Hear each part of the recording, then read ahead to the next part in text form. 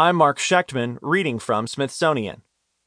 Meet Pedro the Voder, the first electronic machine to talk, by Kat Eschner.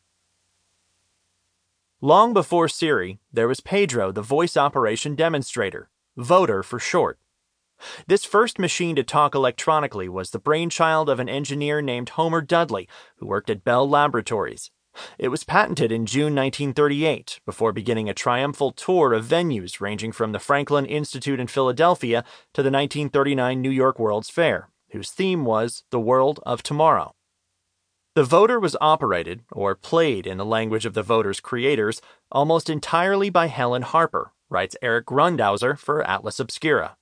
Harper also trained others to operate it, no small feat. The machine could create 20 or so different buzzes and chirps, Grundauser writes, which the operator could manipulate using 10 keys, a wrist plate, and a pedal.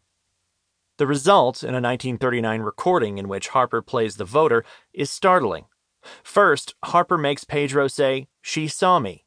The result is intelligible but monotonous, not much like Siri, who is voiced by real people.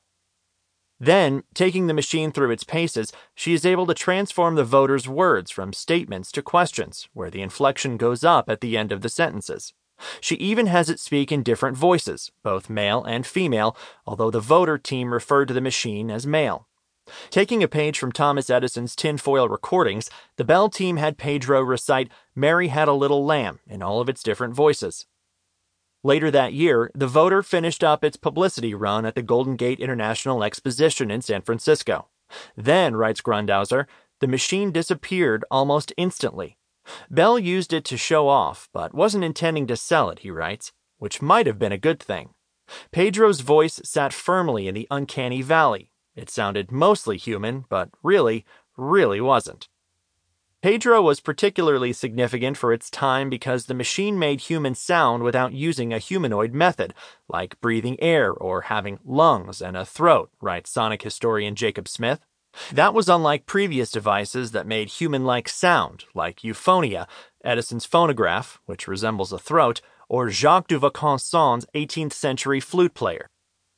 As a 1939 Life magazine article explains, while people make sound waves by manipulating air, vocal cords, and mouth shape, the Voder instead makes electrical vibrations that translates into sound waves in the loudspeaker.